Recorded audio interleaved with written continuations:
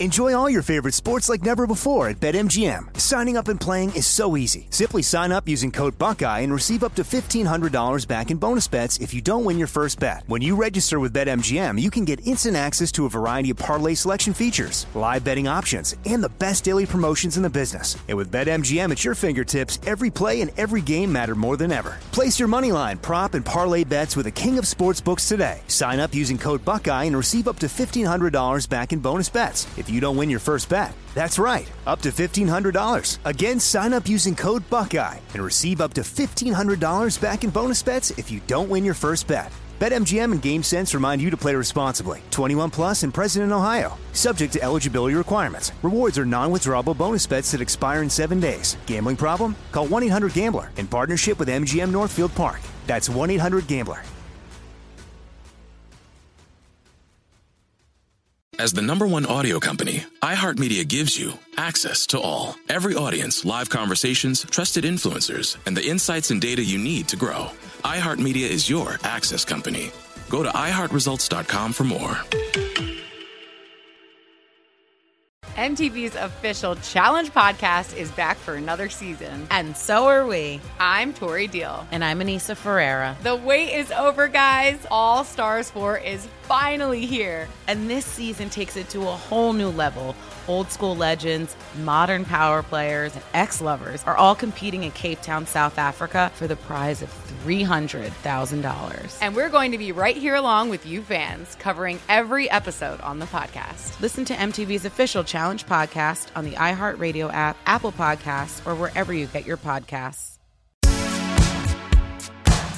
Welcome, everyone, to the Sports Illustrated Media Podcast. I am your host, Jimmy Traina. Thank you for listening to this episode. We've got Mike Florio from Pro Football Talk on the pod today. A lot of stuff going on with the NFL off the field with TV deals. Looks like we're getting a 17-game regular season. So we get into all that with Mike. And one of the interesting things about the conversation is a lot of the things going on with the TV deals, the extra game, really centered around gambling, according to Florio. So, and you know, the NFL doesn't like to admit that. So it's an interesting move by the NFL, how they're really making a lot of moves because of gambling. So make sure you listen, and it's a good conversation about the NFL there with Florio. Before we get to it, just a reminder, if you missed previous episodes of the SI Media Podcast, we had Brian Curtis from The Ringer and TV critic from Rolling Stone, Alan Sepinwall, on last week. I've gotten tremendous feedback on that pod. A lot of people have enjoyed it. So check that out if you missed it. 2 weeks ago, Darren Rovell was on the podcast about the trading card explosion. He sort of gave me a lesson and an education. And since that podcast, now we've got NBA Top Shot, which I tried to read about, made my head spin. So I'm behind the curve again. But if you're into this trading card thing and how it's exploded, Rovell does a good job there of explaining it all. Kevin Clark from The Ringer was on recently, as well as Aaron Andrews, Kyle Brandt, and Roman Reigns. So dip into the archives, check those out, give them a listen, subscribe to the pod, rate and review. And now that's enough of the plugs. Let's get to Pro Football Talk's Mike Florio. All right, joining me now, the man behind Pro Football Talk, Mike Florio. Mike, how are you? Doing great. Just making sure my phone's off, ringer's off, phone's turned upside down so I won't be distracted. How's it going? It's going well. Can't complain. A little bummed out that the J.J. Watt signed already. I was enjoying the Twitter sleuths trying to figure out where J.J. was going based on his tweets. That was a lot of fun for the last couple of weeks. So I'm bummed he signed so quickly. I think he was messing with us, but yeah. I still enjoyed it. I still enjoyed it very much. I don't think he started out messing with us. And then I think once he saw people getting crazy, then he decided to mess with us.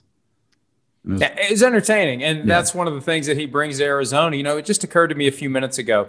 Above everything else that move does for the Cardinals, he has a cachet to him. He has a status to him that I think replaces Larry Fitzgerald. I think getting J.J. Watt is the clearest sign yet that they fully expect to not have Larry Fitzgerald, because he kind of steps into that spot, that gravitas that they'd have with Larry Fitzgerald. That now transfers to J.J. Watt, and they have a clear leader on their defense. Whether or not he stays healthy, whether or not he's effective, those are all to be determined, but he gives them a presence they didn't previously have, especially if Fitzgerald's done.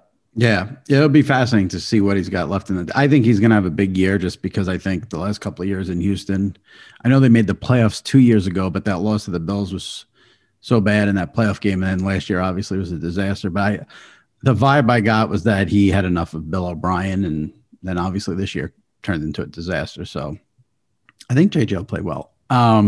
I want to get into some on because there's other players who are going to have fascinating off seasons, but I wanted to discuss a couple of off the field things first.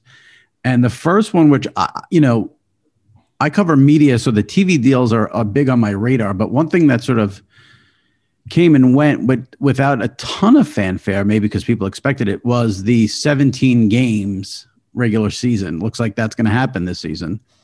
Well, let's start with this. Do you like that? Do you not like that? Where do you fall on it? Well, one thing I learned a long time ago in dealing with the NFL, it doesn't matter what we personally like or don't like. The train is rolling. The inventory is expanding. The gambling influence, I think, is a huge impetus for this. Now, the NFL had been pushing to expand the regular season for years before the U.S. Supreme Court opened the floodgates for nationwide legalized sports betting. Once it arrives, though, that creates the urgency to have more product, more things on which people can bet. We get 16 more regular season games out of this. And yes, 16 fewer preseason games, but people are more likely to get engaged with and bet on the games that count. So it felt inevitable. Frankly, it feels inevitable. They're going to go to 18 at some point. And the next step is expanding the league. Once you get to the maximum number of games you can play, the only way you can expand the inventory is to add more teams. And it won't surprise me if that happens at some point. I don't want to say sooner than later, but a couple of years ago, I thought it was not happening in our lifetimes, if ever.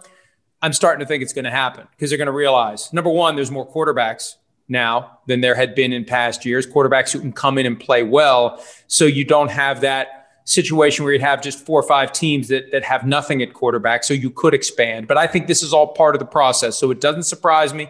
They secured the right to do it last year from the union. What they wanted to do, and people thought that Jimmy trying to get these media deals done was about maybe reshuffling salary cap money for 2021. My understanding is it was all about getting the media deals done so they can do the 17 games. Because if you do 17 before you know what you're getting paid for 17, you potentially get paid less for 17. Right. And it's all about the money. Is the fact that, and I agree with you, the NFL is going to do what they want. I don't think they care about their fans in any way, shape, or form. That's my opinion. But is any of this 17-game regular season now going to help in getting us a Super Bowl on President's Day weekend, which NFL fans across the country all want that Monday off, or they want the Super Bowl to be moved to Saturday so they don't have to work the day after? Is that any factor at all in this? I know it's something that the NFL's wanted to do for a long time, getting President's Day weekend, having that Monday after the Super Bowl as a holiday. Now, there's been concerns about, well, what happens if people travel and they're not at home? So their TV's off and they're not watching it at home. They went to go visit their brother and sister-in-law and their kids 2 hours away, and they're staying until Monday, and they're all watching the Super Bowl together. I don't think they worry about that anymore because they've come up with better ways than I can understand to track the total audience. They want to get it on President's Day weekend. Peter King worked out the math in his Football Morning in America column on Monday. He got it to February 13, which is as late as it's ever been, the latest it's ever been. I still don't think that next year it coincides with President's Day. I guess we could always move President's Day back a week and make it fit that way. But I think to consistently land on President's Day, they're going to need one more week to bump it toward that spot. So they would never consider pushing the start of the season back 1 week to get to President's Week?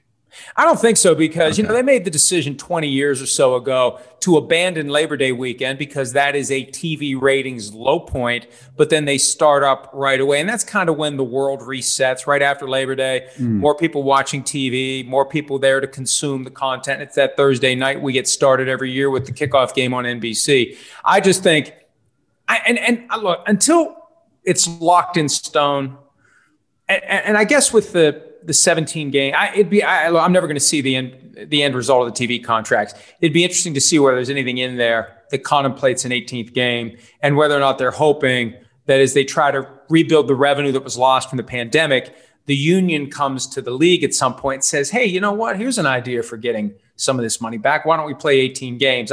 It's a delicate issue, and I think they'd love for the union to be the one to raise the possibility of just skipping over 17 and going straight to 18. I don't have any reason to think that's going to happen, but I have reason to believe the NFL would love for it to happen if they could find a way to make it work. Right. But meanwhile, you don't want to speak for every NFL fan, but I am sure every NFL fan would trade that, would accept pushing the season back a week, the start of the season back a week, to get that Super Bowl on President's Day weekend. It seems like such an easy, simple solution.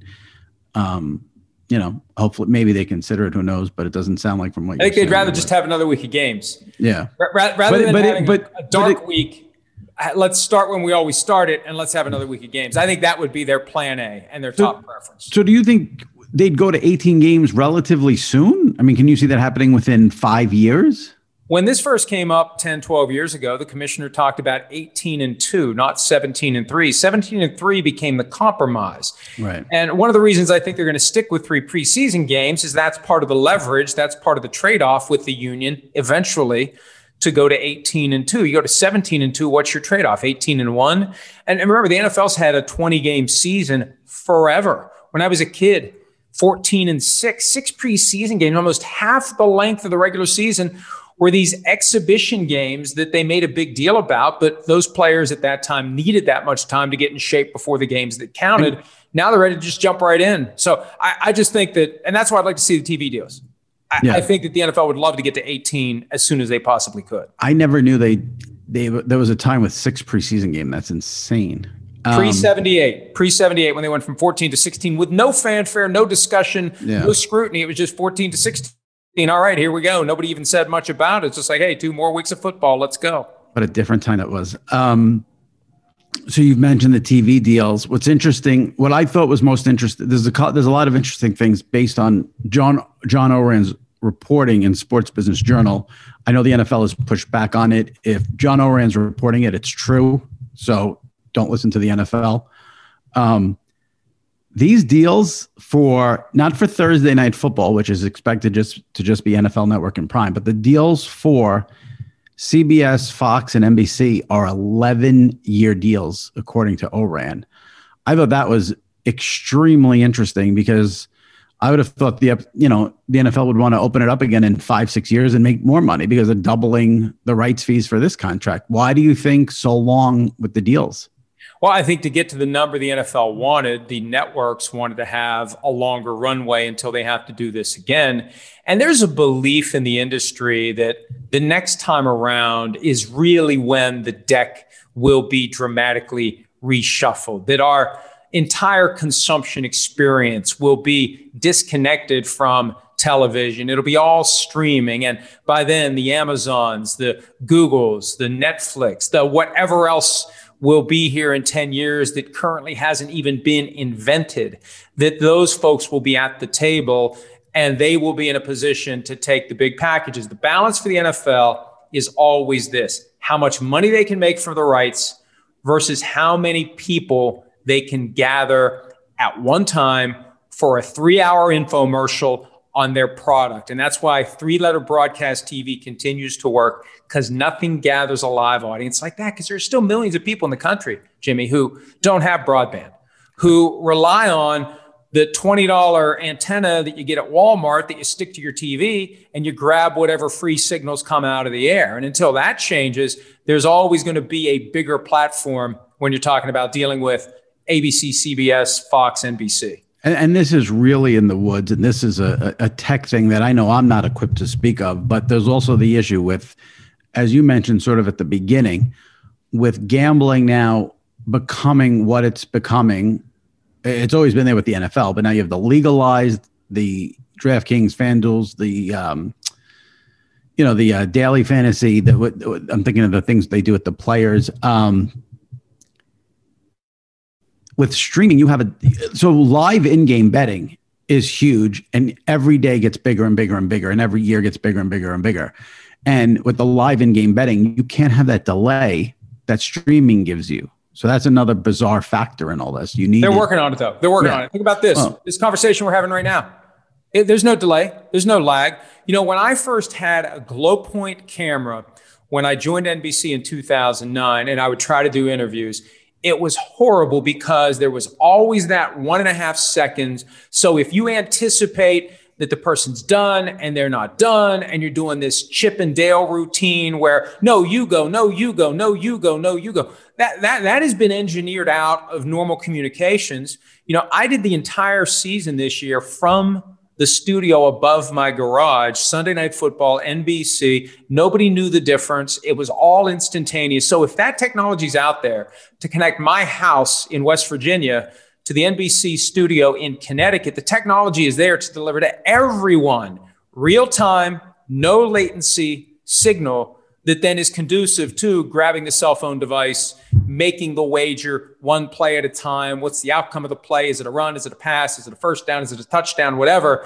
That's where the full engagement from the gambling comes from. And I think it's closer than either you or I realize. Okay, well, that's going to be interesting to see when that happens. And the other factor is, according to ORAN, the networks are basically having to double what they've paid the NFL. What he said was CBS and NBC were paying $1 billion for their packages. Now they're going to be paying $2 billion.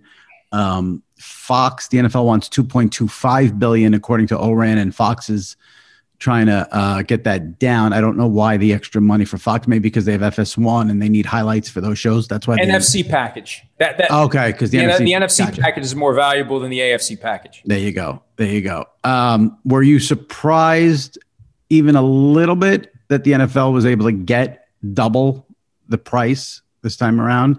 They did have a 7% ratings dip this year. I don't think that's significant when you throw in pandemic. Super Bowl rating was not good at all, considering you had Brady and Mahomes, but the game was unwatchable. So I don't know how you read that. But were you surprised at all they were able to get double?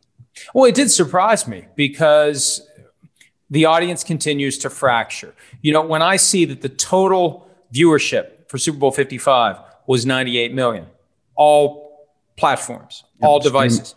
What the hell are the other 250 million people in the country doing? There's still a lot of people out there who aren't watching the signature event that the National Football League has to offer, but there's still nothing like professional football to draw an audience of 20 to 30 million together on a regular basis. So the networks can promote whatever other products they have, whether it's the stuff that's on air during the old viewing pattern schedule, or they all have their streaming services now, but whatever it is, it's a great opportunity for them to promote their stuff. And it's almost like you have to do it. If you're going to be a real network, you have to have one of these packages. And the thing that amazes me about this one, Jimmy, in past negotiations, I vaguely recall that there was always some other party hovering in the event that one of the traditional networks would say, too rich for my blood, somebody'd swoop in. The NFL was able to get these increases without this vague threat that some other major broadcaster was going to jump in and take the package. Like Monday Night Football, for example, big gap between the NFL and ESPN. There was never a discussion of Turner trying to take it. And, the reality is, who was going to pay more than ESPN for that property? But to pull off those increases without having the leverage that comes from having that one extra body looking for one of the seats, that makes it even more impressive. Yeah, I think if you take out the streaming companies which you mentioned before, Amazon and Google and Apple and all that, and you just get down to TV, there aren't many places that can spend $2 billion on an 11-year deal.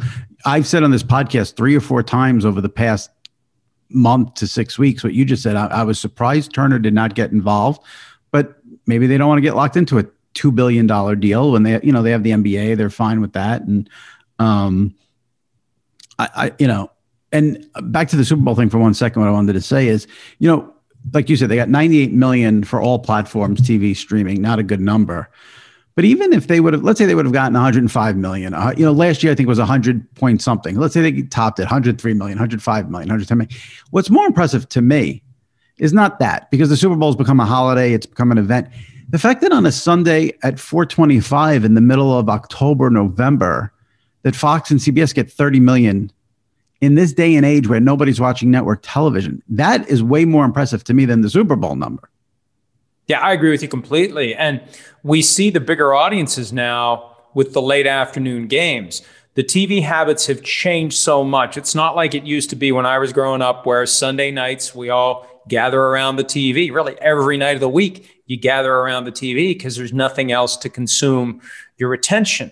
And now with so many other ways that people can spend their time and so many different ways they can consume the content, you know, that live sporting event that draws you in that moment, that's where the gambling becomes critical. The gambling component, it's not like you can DVR it and gamble later. Right. You have to be engaged in it live. And I think part of why the networks are paying these amounts, they see which way the ball is moving. They know it's still going to take some time to get there. And I think we need a critical mass of 35 to 40 states with legalized sports wagering before it really pops. Right. But everyone's kind of lining up at the trough for that now. And when it does pop, yeah, maybe the ratings go even higher, because as people become engaged in the process, then they're definitely going to want to be tuned in that moment, watching every play, so they can bet on whichever plays they feel like betting on.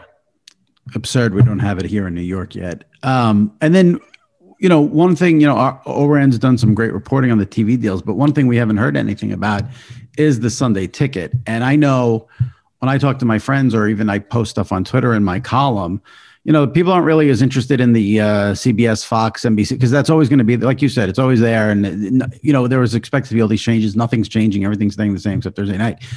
The thing everyone wants to know about is Sunday ticket and the DirecTV exclusivity. Do we have any sort of inkling of what's going to happen with that? Well, you know, there's been some discussion about the possibility of ESPN Plus taking over the Sunday ticket package. But one of the things I've noticed in some of the reporting that has emerged in recent weeks, whether it's from Sports Business Journal, whether it's from CNBC, which has had some stories in this matter, and other places, I see references to streaming rights being subsumed within the various networks. And maybe, and I have nothing to base this on other than just you see these references and you're thinking, wait a minute, did they basically carve up Sunday ticket and sell the streaming rights to the various networks? So basically there won't be Sunday ticket. You want to stream Cowboys, Giants, and you live in Topeka, Kansas, and the free game that you're getting that day isn't Cowboys, Giants, you better have the Fox or the CBS, whichever network has the game, platform with the stream so you can watch the game that way. I'm not saying that's where it's going, but when I keep seeing reference to streaming rights as part of these network deals, it would help explain the doubling of the price, but it would also help explain the whereabouts of the Sunday ticket. It could be that, and this is one of those things that's just kind of vaguely rattling around in my brain that maybe I should follow up on it. Maybe I should actually do some, real reporting on it, but right. I never remember to do it. And maybe now I will, but it's just been kind of nagging at me that maybe Sunday ticket just disappears and the individual networks own their own piece of Sunday ticket. That's very, very, very, very interesting you brought that up, because when I read the ORAN report this morning, it was last night, but I read it this morning. He made sure to mention that these new TV deals, that the games will be streamed on Peacock, which is the NBC streaming app, and Paramount, which is the CBS streaming app. And when I saw that, I thought to myself, okay, so I'm in New York.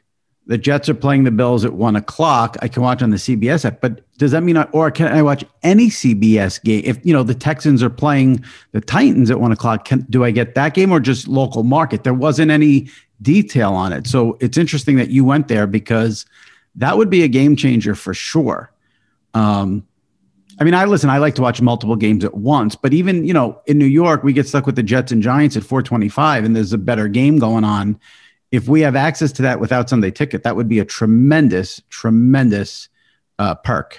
And this speaks to the deeper conflict between legacy TV and streaming, because I'm sure none of these affiliates out there for CBS, when it comes to Paramount Plus or Peacock and NBC, they can't be thrilled with people having the ability to watch all of those shows on demand. You don't even have to DVR, you just pull it up. I watched Saturday Night Live when I'm working out on Sundays and I press the button on Peacock and I have the no ad option, which is $9.99 a month, which isn't all that bad. Although I hope you're not paying for Peacock. I pay for it. I'm happy to pay for it. What's the point of working there if you don't get the thing for free? No, I don't mind supporting the platform. But it's amazing because you don't have to screw around with commercials. It just goes from one sketch to the next, and it's done in an hour.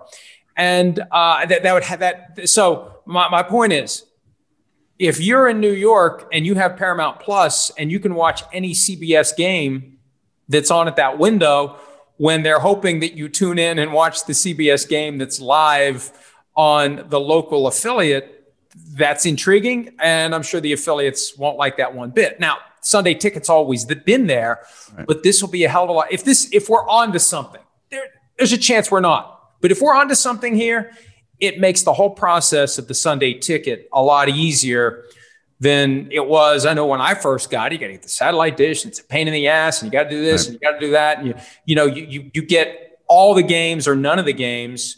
Well, if they break it up, and you get the Fox streamer, you get the CBS streamer. It's cheaper, it's easier, it's more flexible, and maybe it's more valuable to the individual networks to have those rights. And Sunday Ticket just goes away. But I would assume Sunday Ticket in satellite form would still exist because you've got people out in the middle of nowhere who don't have access to broadband, right? And their satellite dish is their window to the world. And DirecTV will be out of business if they lose Sunday Ticket. Yeah. I mean, the amount of people who have DirecTV just for Sunday Ticket, they would be done. And, I think market is a big factor in this. If you're here in New York where the Jets have been a complete embarrassment for 20 or 30 years, and you're stuck every week it's not having to watch them because you have the choice. You find out ways to watch other games, but the fact that you don't have the option, you just want the option. That's what life is about. You want options. And on a Sunday at 4:00, I want the option of not watching one of the most inept and embarrassing franchises in sports history. I want to watch the best game of the day. It's not that difficult. So, if you're in a double market like we are, it's tough. If you're in a single market, you're going to get the best game pretty much most of the time, but we're saddled with Jets and Giants every week, and you get limited on what you get access to. That's from the NFL's perspective, they don't care which game you're watching as long as you're watching a game. And more importantly, as long as you're wagering on a game, the ultimate end result that they're hoping for. And the other side of this too, Jimmy, and I see the potential for, and this has been vaguely mentioned but not reported on, Monday night doubleheaders on a more regular basis, because it's another window. As gambling takes off, the more games they can carve out of that 1:00 Eastern window, where it's a cluster of games all at once and you can't follow one. If you carve out new windows and you have everyone who's watching football watching only that game, maximizes the betting opportunities from home on that game. You want to be able to focus on one game. And so, they kind of tripped over some of this stuff by accident this year during the pandemic, but the Monday night doubleheader, Tuesday night games, Wednesday night games.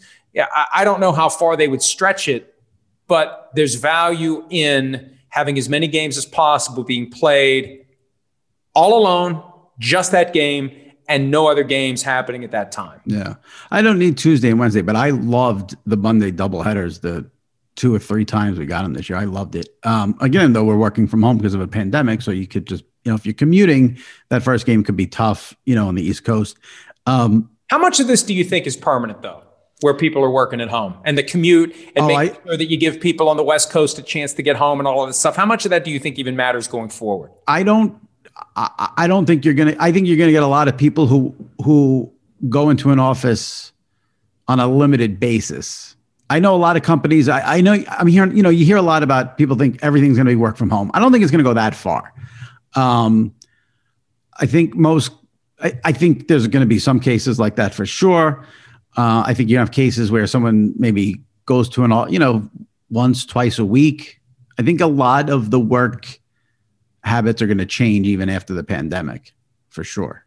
Well, as somebody who's been doing it for 12 years, I saw it recently phrased as it's not working from home, it's living where you work. And that is, after 12 years, I can tell you that is damn true. Yeah.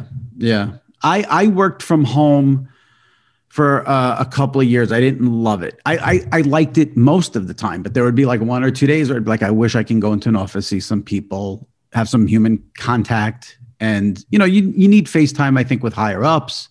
I mean, you are the higher up, so you don't need that, but it's always good to get a face. I feel bad for it because we've had this here at SI. I feel bad for people who started a job during a pandemic and have never met their coworkers physically and just do it over Zoom. I think, you do definitely lose something with that. Yeah, absolutely. And you wonder where that balance is finally going to be struck and what it's going to do to commercial real estate prices and how it's going to just transform the world that we live in. But we've seen the transition made by necessity. Mm-hmm. The question is, when it's no longer a necessity, how viable will it be? Are people as productive? Let me tell you one thing real quickly. Yeah. Our traffic has exploded during the pandemic because it's easier for somebody who's working from home or living where they work to check out what's happening on whatever website they may peruse from time to time. When you're at work and you're worried about the boss and, the volume comes on, you've got ads and, it's got volume, I'm going to get in trouble. I haven't gotten a complaint like that in months. We used to get that complaint all the time.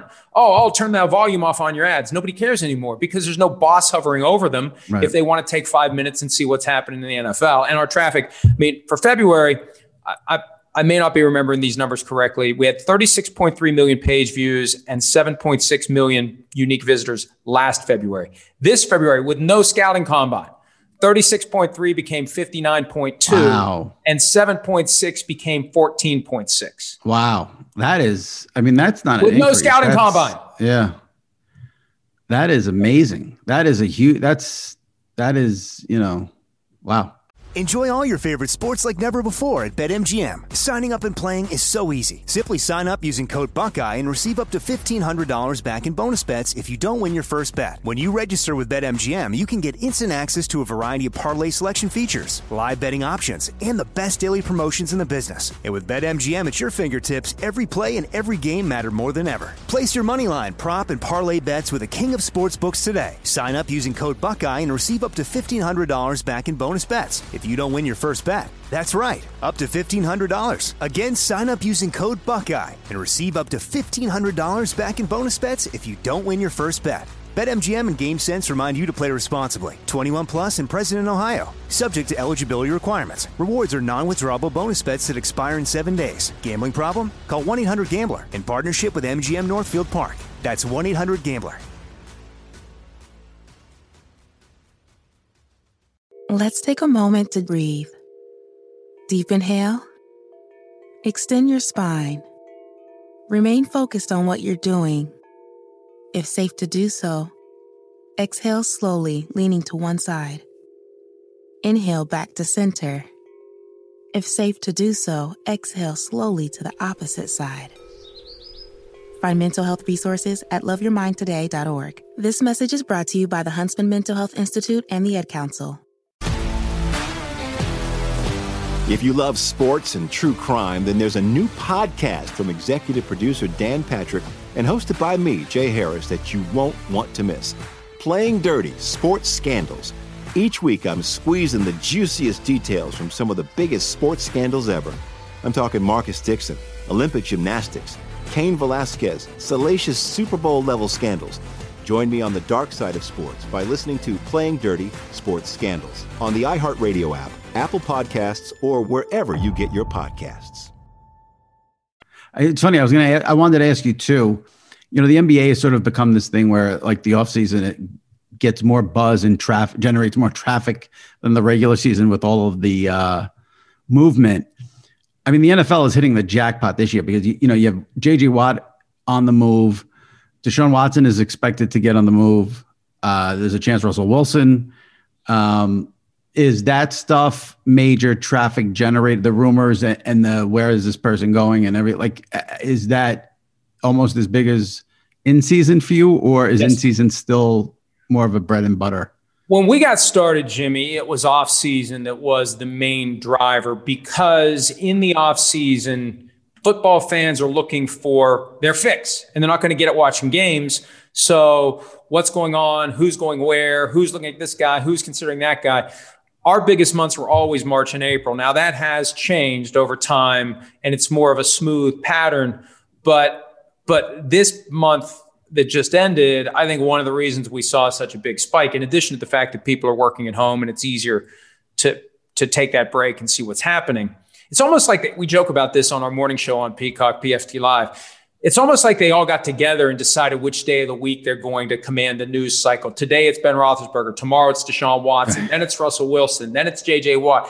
And then it's Drew Brees actually retiring. I mean, it fits. It's not like it all hits at once. Right. Every day of the week, there's some other player who may or may not be retiring, may or may not be getting traded, may or may not be leaving, that ends up being the focal point for that day. Yeah. I feel like we get so tied up in the serious aspect of sports, but it is fun. Like, I know people were like, there was, maybe some people who didn't find the JJ Watt stuff amusing and like thinking it's ridiculous. How could you not have a laugh at that? It's harmless fun at that point. I mean, I thought it was great stuff. And there's sort of this undercurrent, this vibe of like, like a Watson who signs a contract, then he wants out, and there's some but listen, it's good for business. Like putting players like that on the move is good for us and the NFL. Oh, absolutely. Even if he never moves, the fact that it's a talking point, the fact that it's generating interest, it naturally generates interest. I remember after the NFC Championship game, when the Buccaneers beat the Packers could have won the game, deflating loss. Aaron Rodgers makes these vague, cryptic comments about his future.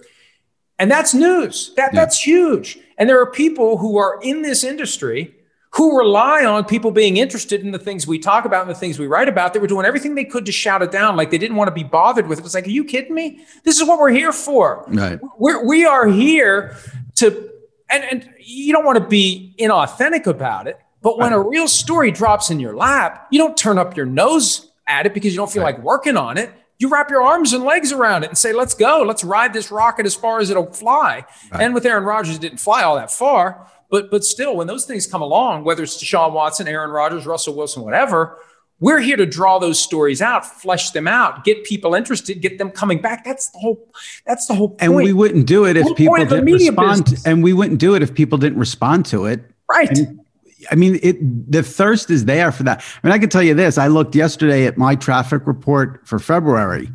My most read story in February was about the tweet J.J. Watt sent of T.J. Watt shoveling snow.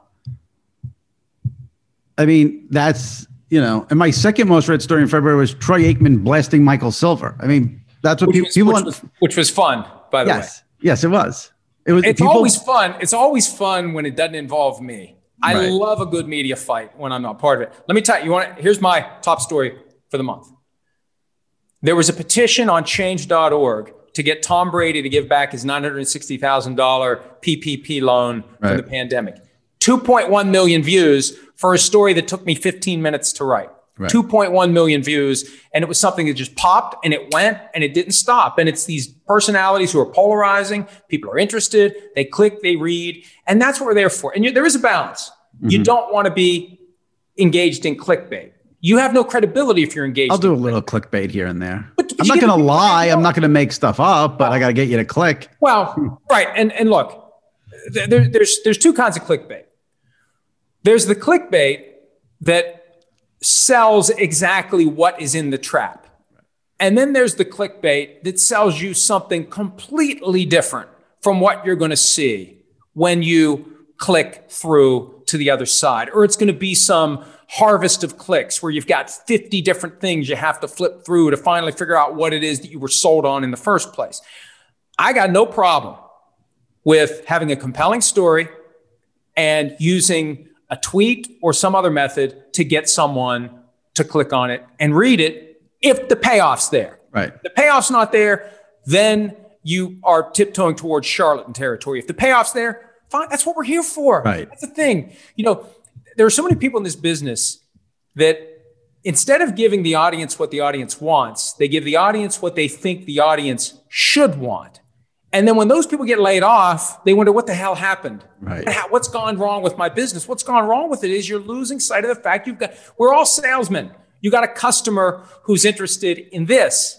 If you give them this instead of this, they're going to go somewhere else and get this. And I don't mind listen, if you're writing something, You have to sell it. That's part of this business. So I don't mind a little hyperbole. I don't mind, if I say, but listen, you can't lie. If I say that I think something's funny, I think it's funny. One of the things that cracked me up might not be the right. Well, it did crack me up is when there was that whole hullabaloo with the NBA and China. You could take the side of bashing the NBA to get those clicks. But those people doing that, they don't give one shit about the U.S. relationship with China. They're doing it to get people to click onto you think they ever thought about U.S.-China relate? No, but they saw that they can get a, very, fiery headline out there and that's part of the game.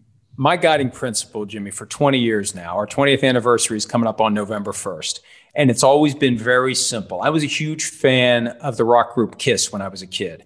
And in one of the interviews that Paul Stanley, the front man with the star, the only non-symmetrical member of the group, he had a star over one eye and nothing over the other eye. He said they created the act that they would pay money to go see. And that's always been, for me, the guiding light. Right. What am I interested in? I'm going to write about and talk about the things that I'm interested in, right, because that's what I would spend my time consuming. So more people need to do that. Maybe they don't. Yeah. Maybe we shouldn't give away the secrets here. Well, we're lucky that we get to do that because I'm in the same boat. SI doesn't tell me what to write about. I write about what I want every day. And, we're very lucky to do that. Not everyone gets that opportunity. So, but yeah, that ideally that's what you want. You want people, you don't want to read someone who doesn't care about what they're writing about. That's for sure. I wanted to ask you about a couple of players, but the other thing I wanted to get into a little bit, I'm just curious, because we talked about the NFL and the gambling thing. And I know that the NFL has told the networks, they don't want the networks mentioning gambling, even though, as you have stated throughout this podcast, it's such a huge thing now for the league. So I find that ironic that, they won't let Jim Nantz mention a point spread, but they may add an extra Monday doubleheader game to capitalize on people gambling. I wasn't going to ask that. So what I wanted to ask you was, what is your as someone who has what might be the most important website in terms of NFL news and what fans go to, and you mentioned the numbers, what's your relationship with the NFL? Do you ever hear from them? Do they ever push back on stuff you report? I was surprised they came out so hard against Oran, who is an excellent reporter and does not make stuff up. So when the Oran thing happened, I was curious what your relationship is like with the league. Well, and I think they did what they did with the report about the deal between the NFL and Disney because they want to announce it. Right. They want to be the ones to stand up and pull the sheet off of the Rocky statue. And they don't want any Mr. T's out there in the crowd getting ahead of things. I think that was why they did what they did, because it was spontaneous, gratuitous, didn't even have to ask. There it was. Email shows up. In case you're wondering, here's our statement. Geez, it makes my job a lot easier when I don't even have to ask the question. From my perspective, the relationship is complicated, but also very simple. I cover the NFL on a completely independent basis. I own my shop. My content is exclusively licensed to NBC. People think NBC bought PFT. NBC hasn't bought PFT. PFT is owned separately and independently. And my original contract with NBC, and it still is in there to this day, I've got full control over what I write, what I say, what I do. Now, I'm on NBC platforms where I have to be a little more careful. Right. It'll happen from time to time. There'll be something that I write at PFT that someone may not like, and then sometimes that gets back to NBC. And NBC has always been supportive, defensive, and they've always honored the agreement that I can say whatever I want to say within the confines of the platform I own. So, right. Well, that's good to hear. And here's the reality, and this is a blessing and a curse. I won't say all 32 owners read the site on a regular basis, but the number is far closer to 32 than 0. Absolutely. I think the problem is this. They see something we write, an argument that we make, some mistake that we point out, something that gets them concerned about something. So what happens? Somebody's phone rings at the league office and they get asked some tough questions about something that we wrote, that we expressed an opinion on, whatever. Right. And then that's when I think the process activates of some pushback because somebody got their butt chewed out by an owner and then somebody else got their butt chewed out by someone higher than them on the league office letterhead, and eventually somebody complains. But look. How often would you say that happens? Twice a year max. Oh, that's not bad. That's not even that big. That's not bad at all. Yeah. But let me tell you this. The ultimate key is, and I've had this conversation, and I'll be fully transparent. I've talked to people at the league office. Let's just communicate. Right. Let's communicate. Because what happens is I'll be writing about a certain storyline that they don't like, and they just don't say anything.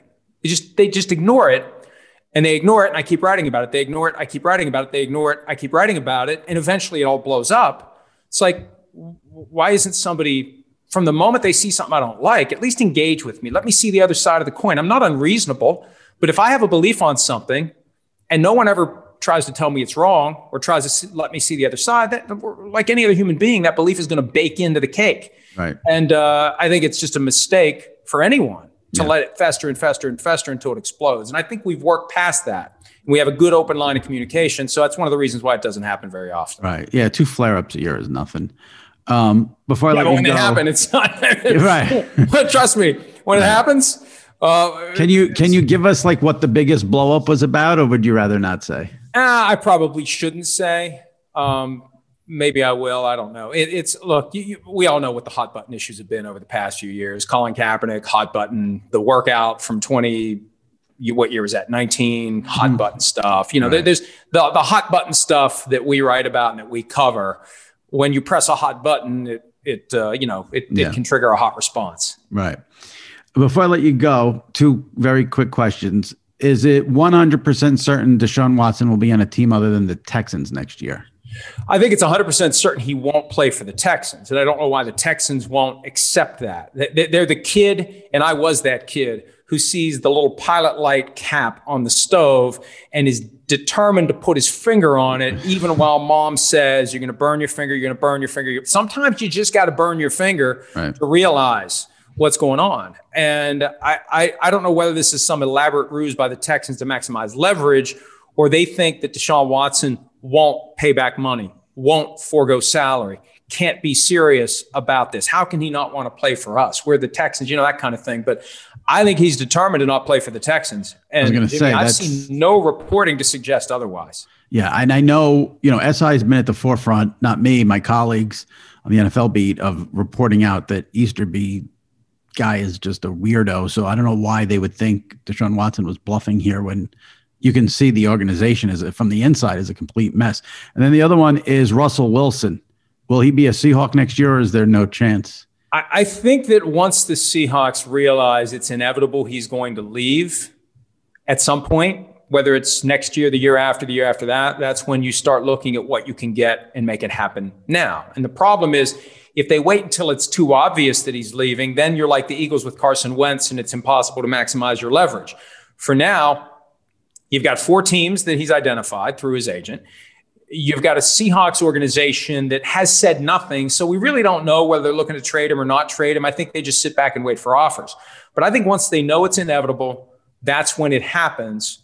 And the point that I came to when I read all of the story from The Athletic from last Thursday, if the Seahawks don't view Russell Wilson the way that Russell Wilson views Russell Wilson, trade him to a team that views him that way, because that team is necessarily going to offer you more than they should. And you're going to look at it, you're going to say, holy crap, they're stupid for offering us that. Right. And I think that's what it comes down to. I think it's why the Bears are in play here, because they've got the Chiefs offense with Matt Nagy in Chicago. Russell Wilson wants to be Patrick Mahomes, and he thinks he can be Patrick Mahomes. And he wants the offense to run through him, not run the ball, play action pass.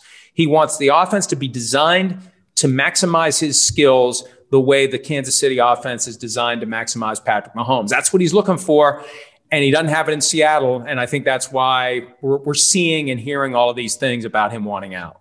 Yeah, I got a kick out of his agent going to Schefter with the teams that he would be traded to. I thought that was a interesting. I don't want to be traded. I'm happy in Seattle, but here's where I'll go.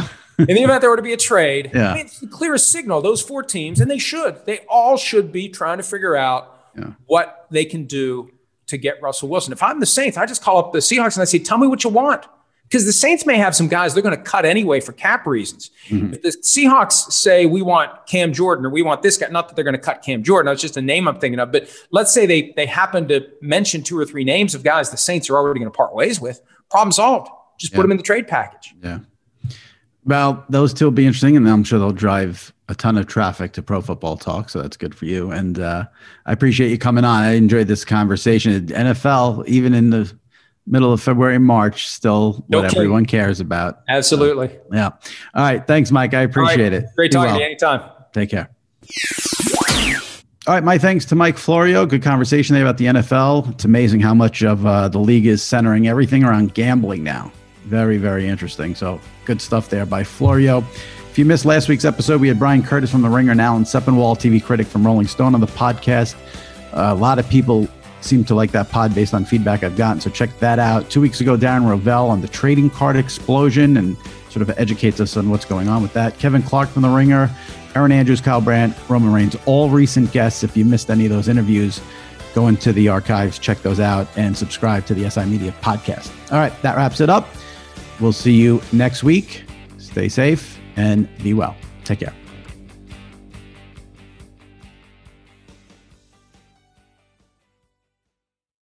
At Bet365, we don't do ordinary. We believe that every sport should be epic. Every home run, every hit, every inning, every play. From the moments that are legendary to the ones that fly under the radar. Whether it's a walk-off grand slam or a base hit to center field. Whatever the sport, whatever the moment. It's never ordinary at Bet365. 21 plus only. Must be present in Ohio. If you or someone you know has a gambling problem and wants help, call 1-800-GAMBLER. MTV's official Challenge podcast is back for another season. And so are we. I'm Tori Deal. And I'm Anissa Ferreira. The wait is over, guys. All Stars 4 is finally here. And this season takes it to a whole new level. Old school legends, modern power players, and ex-lovers are all competing in Cape Town, South Africa for the prize of $300,000. And we're going to be right here along with you fans, covering every episode on the podcast. Listen to MTV's official Challenge podcast on the iHeartRadio app, Apple Podcasts, or wherever you get your podcasts. Check the back seat. Check the back seat. All right, come here. Check the back seat. Gets in your head, right? Good. Because every year, dozens of children are forgotten in the backseat of a car by a parent or caregiver. All never thought it could happen to them. But with changes in routines, distractions, or a sleeping child, it can happen to anyone. Parked cars get hot, fast, and can be deadly. So get it in your head. Check the back seat. A message from NHTSA and the Ad Council.